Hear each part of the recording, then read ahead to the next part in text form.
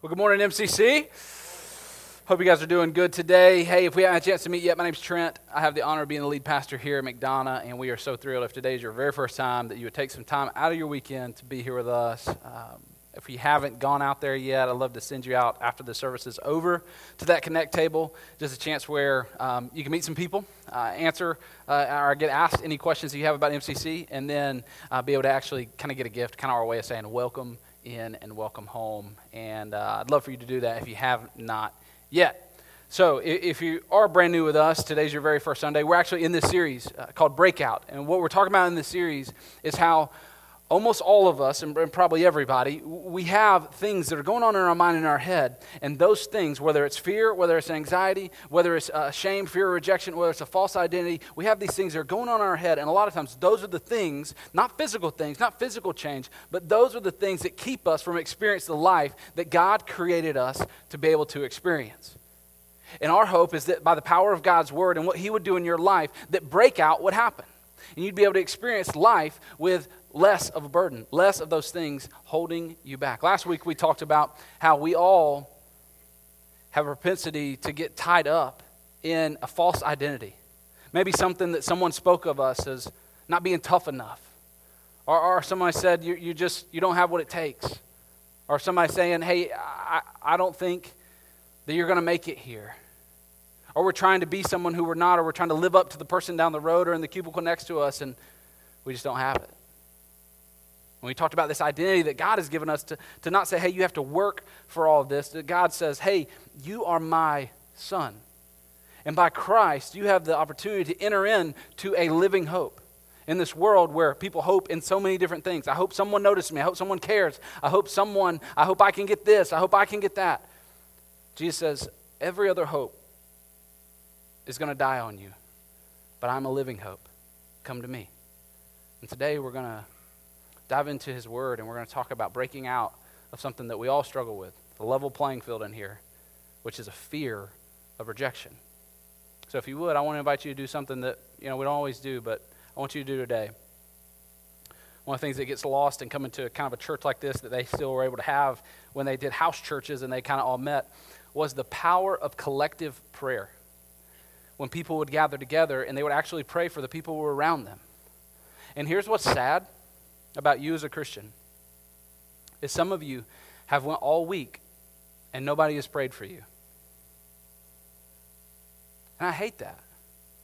And I don't think that's how God ever intended it for it to be. And that's why I think church is so incredibly important. That's why I want to do this. Before we dive into where we're going today, I want to just take a second.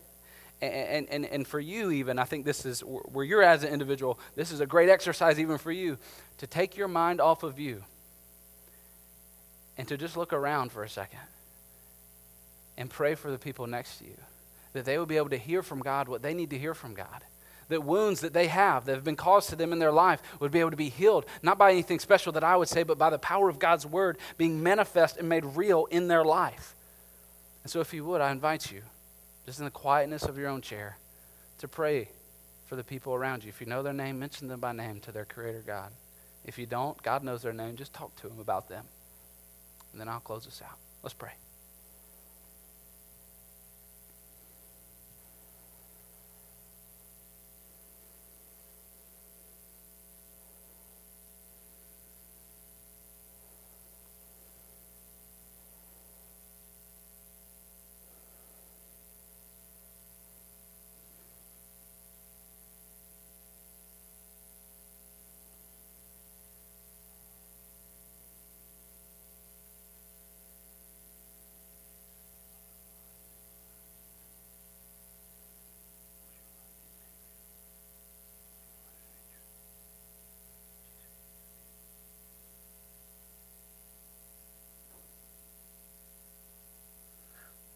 Abba, Father, I know what may sound like a whisper in this room is actually a roar in heaven.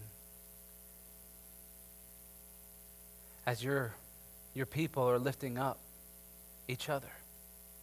God, it's a reminder of what we are here for. It's a reminder that, one, we have direct access to you. That we don't need a priest, we don't need somebody to intercede on our behalf, that we can quiet our minds and talk to the creator of the universe. that we can talk to one who laid down his very life, sacrificed it so that we could have life. I pray that encouragement would happen today.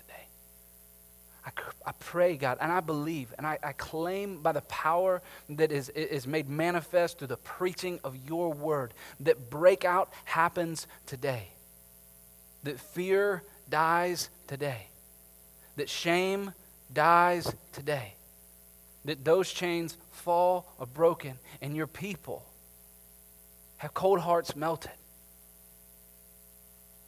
numb minds brought back to life, and a new life in you. Only in your name, Jesus. Amen. So I was a senior in high school. It was 2006 when I graduated high school. I'm sorry if that makes you feel old.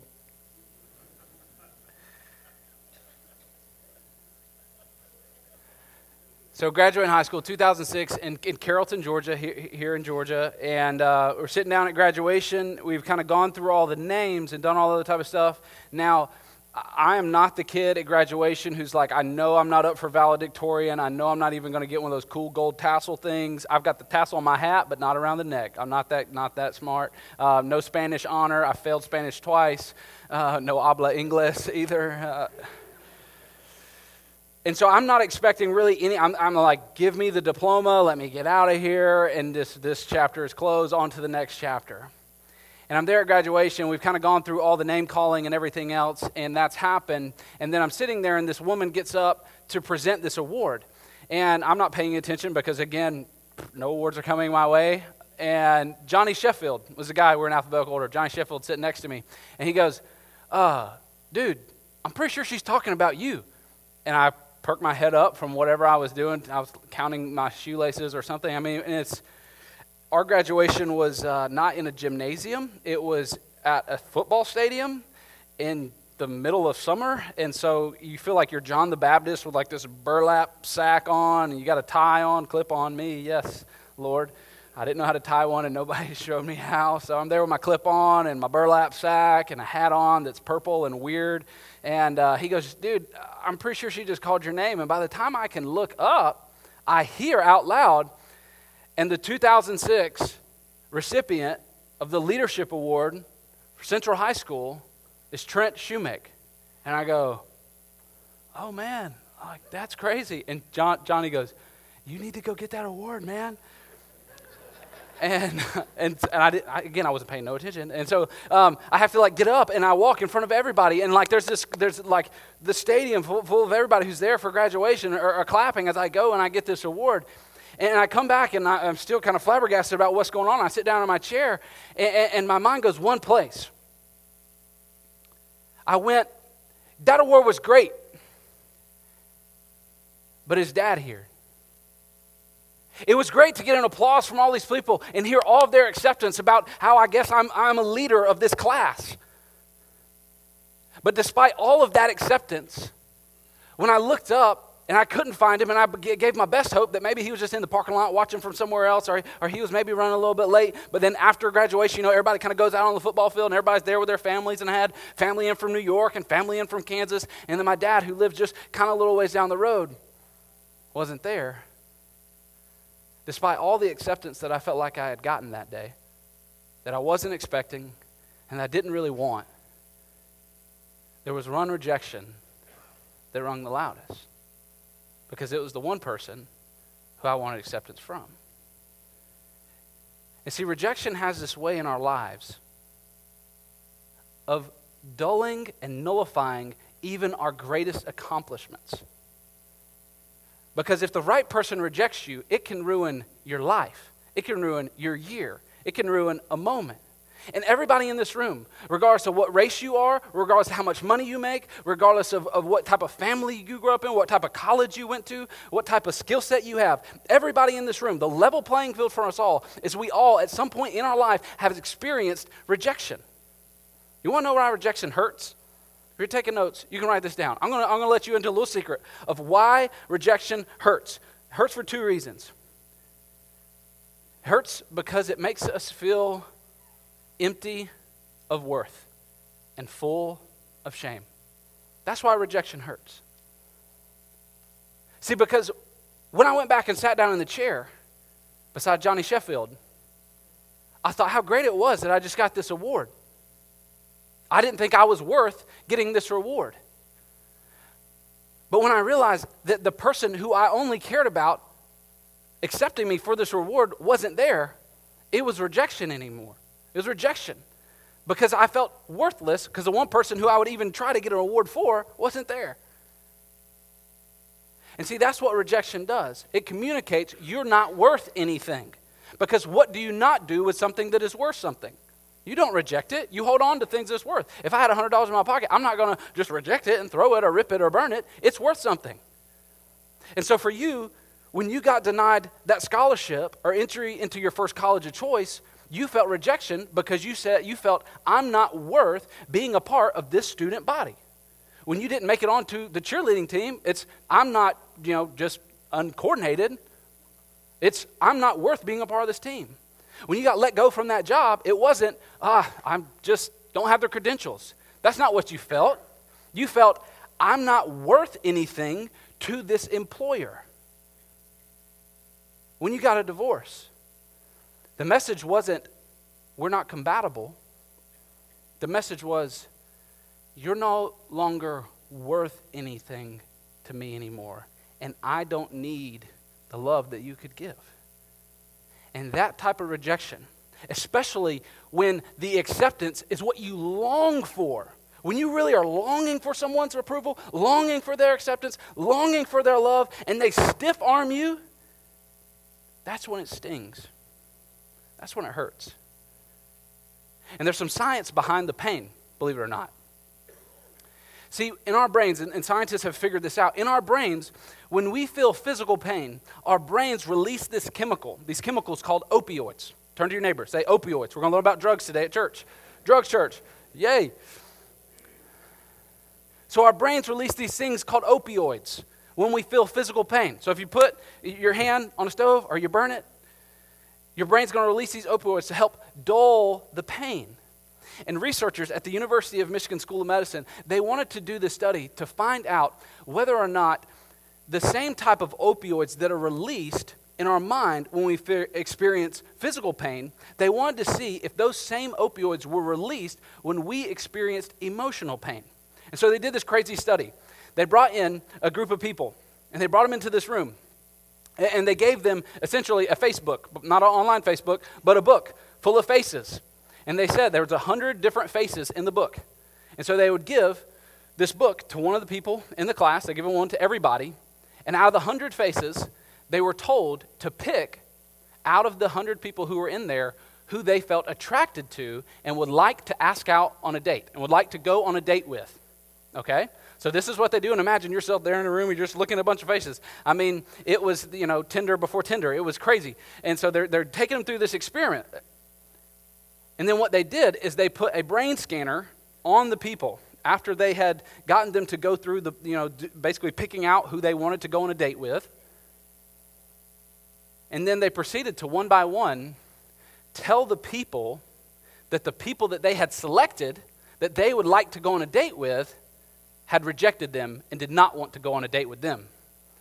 And what they found was that as soon as that rejection happened, their brains released the same opioids as if they had experienced physical pain. So to simplify this for you, what this means is rejection pain in your brain is the same as physical pain. Does that make sense? So when you experience rejection, there's a reason why you say it felt like a slap in the face. There's a reason why you feel sick to the stomach when you get rejected. It's because your brain is doing the same thing on the inside that it would be doing if you had just stubbed your toe or twisted your ankle. And this is why we fear rejection, because we have felt the pain of rejection. And this, scientists would argue that it's kind of hardwired into our DNA. They would say that evolution made us this way, so that no one had to teach you or train you. Like if you're just out in the wild and you see a grizzly bear, you just know, that's a grizzly bear. I hope I'm faster than the guy I'm hiking with, and you run. That they would argue that that's just hardwired into us. And they would say that our fear of rejection through the evolutionary process is there because we were in tribes, and we were in people groups, and we were safer from woolly mammoths and saber-toothed tigers if we stuck together.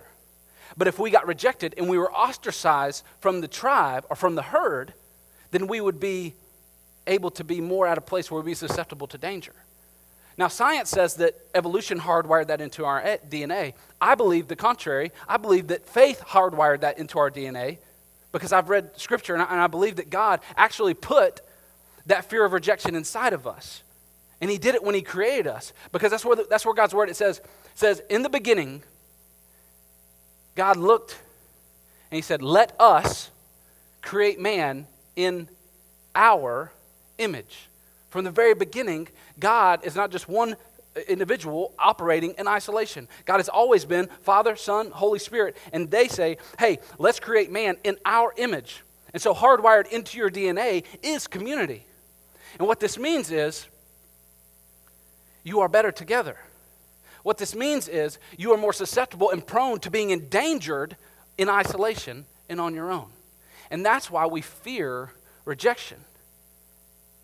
And some of you, you've allowed this fear of rejection to be what's holding you back from so many things in life. Rejection, actually, like the word rejection, it comes from a Latin word. It means to throw backwards. And see, that's exactly what the enemy wants to do. The rejection that you face in your life is the enemy's attempt to throw you backwards and to keep you out of what God has for you. Because there's some of you in this room, you haven't received a promotion, you're still single, you're missing out on this dream, this calling that God has placed on your life because you fear being rejected. And so every time it's right on the cusp, whether it's up for a promotion or you see somebody who's really attractive or you feel like, man, I need to pursue this dream that I feel like God's placed in my heart, everything in you goes, don't do it. Do you remember what happened last time? Do you remember how dumb you felt when they said, yeah, we're going a different direction? Or she said, yeah, I'm already dating somebody, and you knew she wasn't. Do you remember how bad you felt? And so because we fear those things, we just go, no, I'm just going to keep my head down. I'm just going to do my thing because I'm afraid of what would happen if I put myself out there. And Paul and Peter, they offer us a solution. And the solution isn't easy, but the solution is true. And I think there's some help for you wherever you're at on the spectrum. Today, I want to help you understand that when it comes to rejection, we respond in one of two ways. If you're writing notes, you can take this down. We respond either in shame or blame. When you get rejected, you respond either in shame or blame.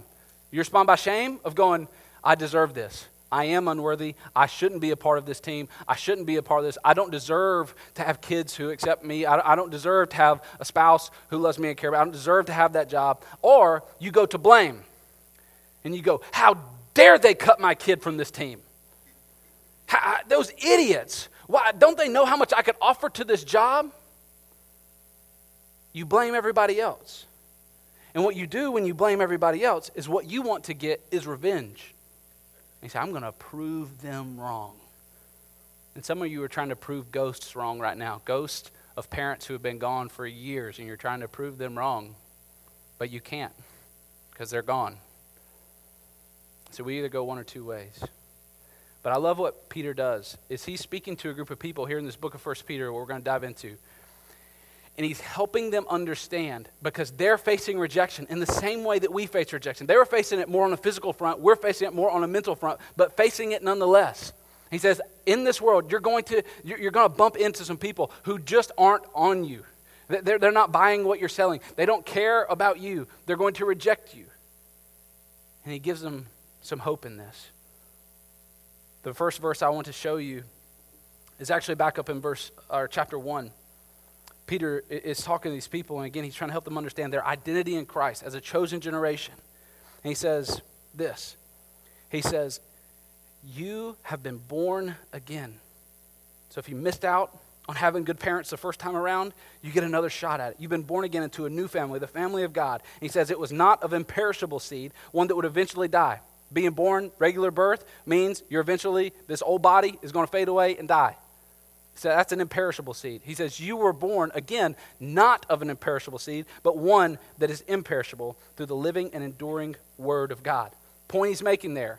How are you born again? By the living and enduring word of God. So any of you, if you call yourself a born-again Christian, you did not become a born-again Christian because you studied up and did the most research and you got it right. You did not become a born-again Christian because somebody prayed the right prayer and you raised your hand at the right time. You became born again through the imperishable seed of the Word of God. So what that means, friends, is there's power in this. There's life-giving power in the Word of God. He goes on from there. I love this next part. And he dives in to chapter 2. And so he's saying, okay, we've been born again. This is the seed, the word, through which we were born. And then he makes this other connection. He says, therefore, rid yourself of all malice, all deceit, hypocrisy, envy, slander of every kind. You've been born again, so take all this stuff that used to be your old life and throw it to the garbage. And he says in verse 2, I love this. He says, like newborn babies, crave pure spiritual milk, so that by it may... Did you hear that?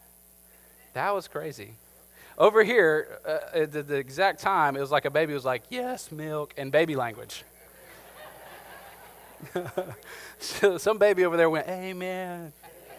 It was beautiful. He says, like newborn babies, crave pure spiritual milk, so that by it you may grow up in your salvation, now that you have tasted and seen that the Lord is good. If you're taking notes, you can write this down. He's trying to help these people who are facing rejection, facing suffering. He's helping them to understand how they've been born again and what God's word is in this born again process. He's saying God's word is both the seed that starts you being born again. This seed that is in God's word, this is what allowed you to be born again. But then he also mixes metaphors here. He says, while this is the seed that allowed the start to happen, this is also the milk that sustains your life. So you've been born. You're a newborn. The only thing that will keep you growing, keep your faith alive, keep you from dying off is being in the Word. The milk of the Word is what sustains you. I don't know when the last time you were around a newborn breastfeeding baby was. For me, it's been about, about a year and a half-ish, kind of. But for that period of Titus's life, when he was growing up, and Ezra's life, man, this breast pump machine was the background sound of my life. It was just, you wake up in the morning. You're watching the Braves game. Come home at night after work. It was everything. But to the people that Peter is writing to right here, those did not exist. There was no formula. They wouldn't have been able to afford it either, like we are. There was none of that. And so even if you as the mother, you couldn't nurse your child, they would find somebody else who could do that. And the point he's trying to make here is you have to be close to the source. You have to get it directly from there. And the point he's trying to make here is if the seed is what starts your faith, the thing that sustains your faith is the Word of God. And so that has to be near to you. It has to be close. I don't think it's any crazy, just wild analogy that even says it is a breast. It is here. It is by your heart where this stays. There's power in that. And he goes on, he says, okay, you got this identity piece. You're figuring out who you are in Christ. Now let me understand how this operates, how this works itself out. And in verses 1 through 3, he says, therefore, since you've been born again, since you're going to the Word of God daily, therefore, rid yourself of all malice, deceit, hypocrisy, envy, slander of every kind. Like newborn babies, crave spiritual milk, so you may by it grow up in your salvation, now that you have tasted and seen that the Lord is good. Verse 4, as you come to Him, the living stone, rejected by humans, but chosen by God, precious to Him, you also, like living stones, are being built together into a spiritual house to be a holy priesthood, offering spiritual sacrifices acceptable to God through Jesus Christ. Now, I don't know about you, that is a thick verse, okay? You read that and you're like, there's a lot of big words in there. There's a lot of things that I don't really understand, a lot of metaphors. What I want to do is I believe the power for you to break out of the fear of rejection and the shame that's came into your life because of the rejection you faced, I believe the power to get out of that is bound up in this truth. And so I want to walk through this with you. Is that okay? Okay. We're going to go kind of word by word. All right? So I need you thinking caps on. Let the Holy Spirit speak to you through this. Starting out, he says this. You come to Him. Who is Him? Jesus. Come to Jesus. Okay. Let's come to Jesus. We're going to have a come to Jesus meeting today. As you come to Him, the living stone. All right? So Peter is calling Jesus the living stone. A few verses earlier in chapter 1, the common theme that he was saying Jesus was the living hope. He's coming to him now and calling him the living stone. He's making this emphasis that Jesus is alive.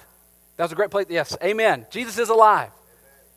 He's reiterating to these people who are going through circumstances that feel like it's going to kill them. Jesus is alive. He's a living stone. And that's an oxymoron in and of itself. A living stone. Like stone's like the deadest thing you could come upon. He's saying, no, he is a living stone. And that's where God does with what man is impossible. He does and makes it possible. And then he says he was rejected by humans. He was rejected by humans. Which proves to us that God doesn't pick the way we pick. And here's the other side of this side about rejected by human. A lot of times we can read this and go, doggone it, those people should have never rejected Jesus. Shouldn't they have been able to tell by his ultra perm and how nice he walked down the streets and how many people he healed that like Jesus was a good guy? How dare they reject him? Newsflash, friend, you are a human. You rejected him too. I rejected him too. We rejected him. And we do it on a daily basis. But he says this is who he was. He was rejected by humans, but I love the next part. He was chosen by God, which proves to me that way more important than who rejected you is who chose you. Amen. And the reality is, way before you or I or any Pharisee, scribe, or Sadducee had the chance to reject Jesus, the Father had already chosen him. And listen, way before any employer, way before any ex-husband or ex-wife, way before any college, way before any person at school, any coach, way before anybody ever rejected you, your heavenly Father chose you. He chose you. And what I need you to know is that he was chosen by God, but he wasn't just chosen like, hey, I want that one. It doesn't stop there. It gets even better. He says it was precious. He chose it. And it's this living stone. It's not just like any other stone. This is a precious stone. This is diamonds. And diamonds only get created by what? Pressure. Jesus was able to go under the most amount of pressure to create the finest form of preciousness. Precious is defined as being of great value, not to be wasted and not to be treated carelessly. And then the crazy thing about this, he goes from here to say, like you. He says, this is who Jesus is. And then he says, you also. It's not like this is just Jesus, but he circles back to you and me. He says, you also are living stones. And that is mind-blowing. Because everything that I just described about Jesus is now true of you. That you are going to be rejected by humans. Now, at first we're like, I don't want to be rejected by humans. Here's the deal. Here's a couple of quotes that I think can help you in understanding that, man, it's going to be okay. We're going to get rejected by humans. It's going to happen. It's not going to necessarily take the pain away, but it's going to give you hope to know that your Savior, Jesus Christ, experienced that very same pain, and he is with you in the midst of it. Two quotes I love. They have helped me deal with, one, a fear of rejection, and then two, the shame that has already happened from the rejections that I've faced before in my life. First one is this. First quote by William Baker. Rejection is much easier to cope with when you remember that the greatest person who ever lived was also rejected. I don't know, but it gives me some hope to go, listen, I'm not the greatest person ever lived. Sometimes I pretend like I am, but I'm not. If they rejected the greatest person who ever lived, the person who I'm saying I'm giving my life to follow, then who am I to be foolish and prideful enough to think that I'm not going to face rejection at some point in my life? Who am I to play it safe in my faith and be afraid of what anybody else would think about me or say about me if I am a little bit more bold with my faith, if I'm a little more audacious with my faith? Who am I to think that I will be able to escape this life of following Christ and not experience some rejection? The next one I love, and if you're a young person, man, the sooner you can get this in your heart, the better it will be. If you live for people's acceptance, you will die from their rejection. If you live for people's acceptance, you will die from people's rejection. And we see this happen all over the place. We see this happen all over the time. There's a gas station or a oil change station. I don't know what you call those. I drive by it almost every day. It says, the world is dying for love, but living for likes. And I go, that's very true. And that's why I would ask you the question is whose acceptance are you living for right now? Like where you're at. Like who do you want to notice you the most? Who do you want to see the hard work you're putting in? Who is it? Is it Jesus? Or is it someone else? Who is it? Peter goes on and he says that you are chosen. In the same way that God chose Christ, he chose you. He says from there, you are of great value because you are precious. And here's what I want you to know. You are of great value to God. I know that in the rejection that you face maybe in this life, it has made you feel like you're worthless.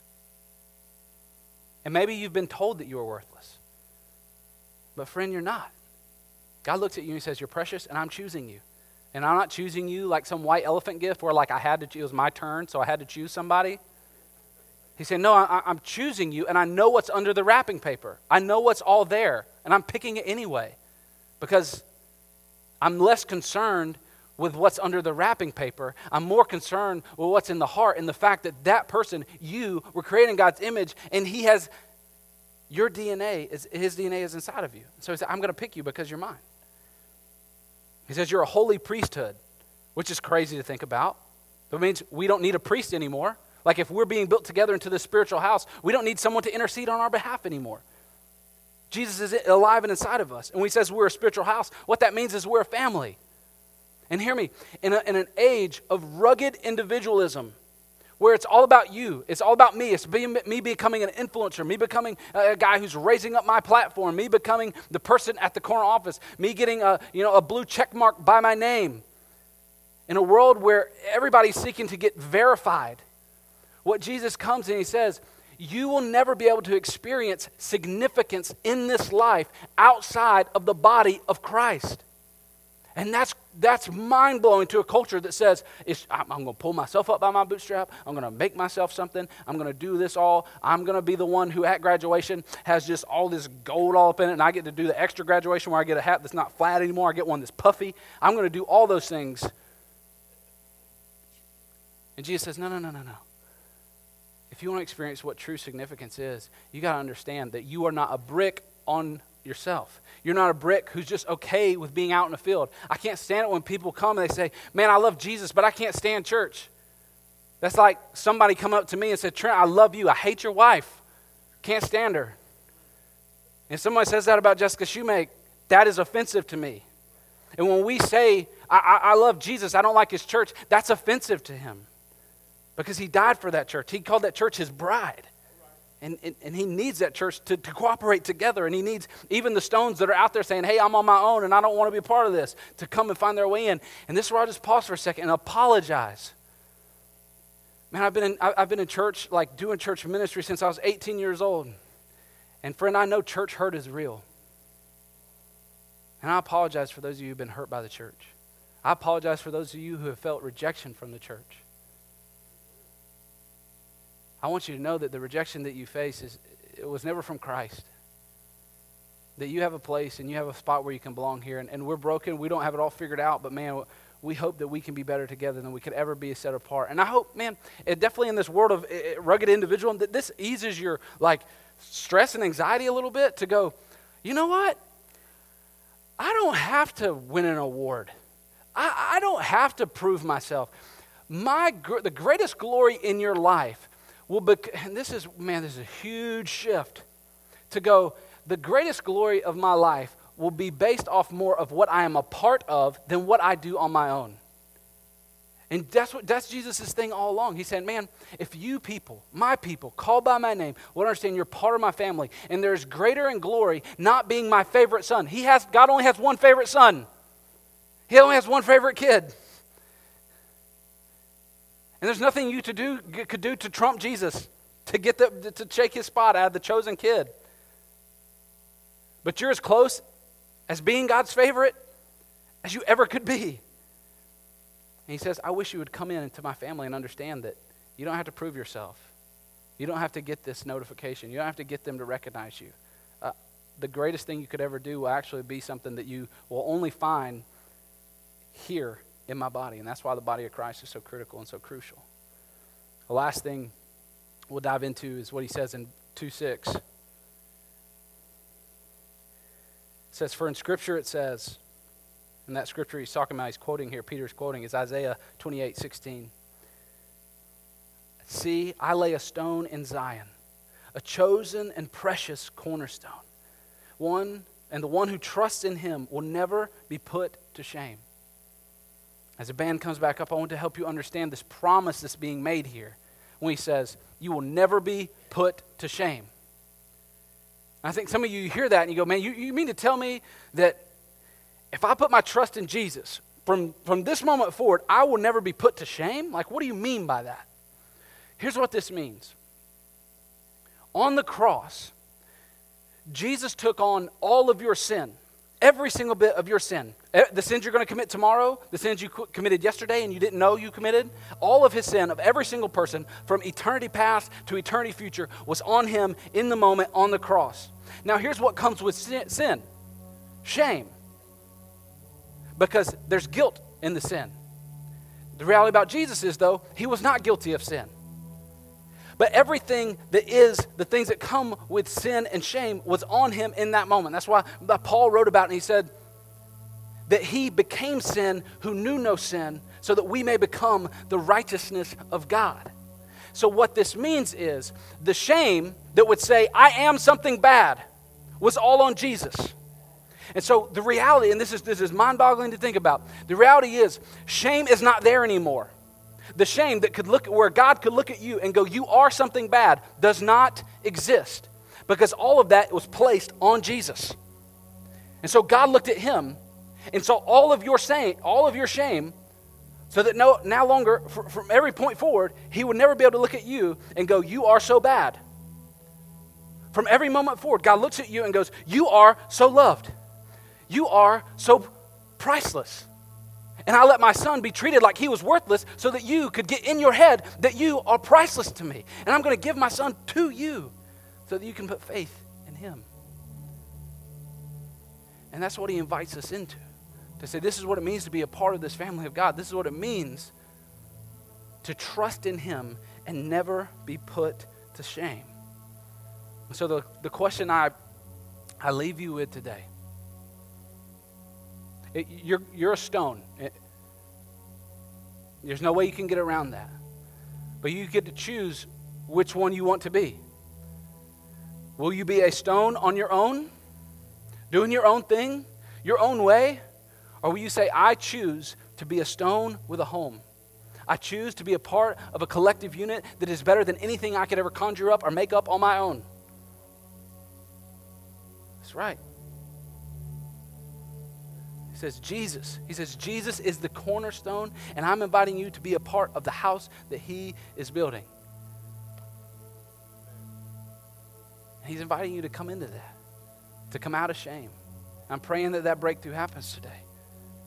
As we get ready to sing this song, the song is actually called Cornerstone. And that cornerstone is Christ alone, and that it's in that cornerstone of Christ that the weak can be made strong, that you can be made whole again. And I invite you, if you have never experienced who Christ really is, the verse makes it really clear that he will either be a cornerstone to you or he will be a stumbling stone to you. And he becomes a stumbling stone to those who reject him and say, you know what, I'd rather try to build something on my own. But hear me, friends, the best kingdom you'll ever build on your own is a sandcastle. And the ways of this life will wash it away. I've watched it happen. And so I ask you today, would you take the invitation to come part of a living house, a living stone, and take that invitation to be who God created you to be? Let's pray. Jesus, we love you and thank you. We thank you for your word, how it's made evident in our lives, how its truths speak deep into our hearts and reveal to us the things that only we could see by seeing it through your word, through your lens, through your perspective. I pray today that your friends got to a place where they saw you for who you are, Jesus. One who took their shame, who took their rejection, and who way before some boy, some ex-husband, some boss, or some admissions counselor rejected them, you accepted them. You called them chosen. You called them precious. Because the precious blood of your son, Jesus, covered them, washed them, and made them new. In your name.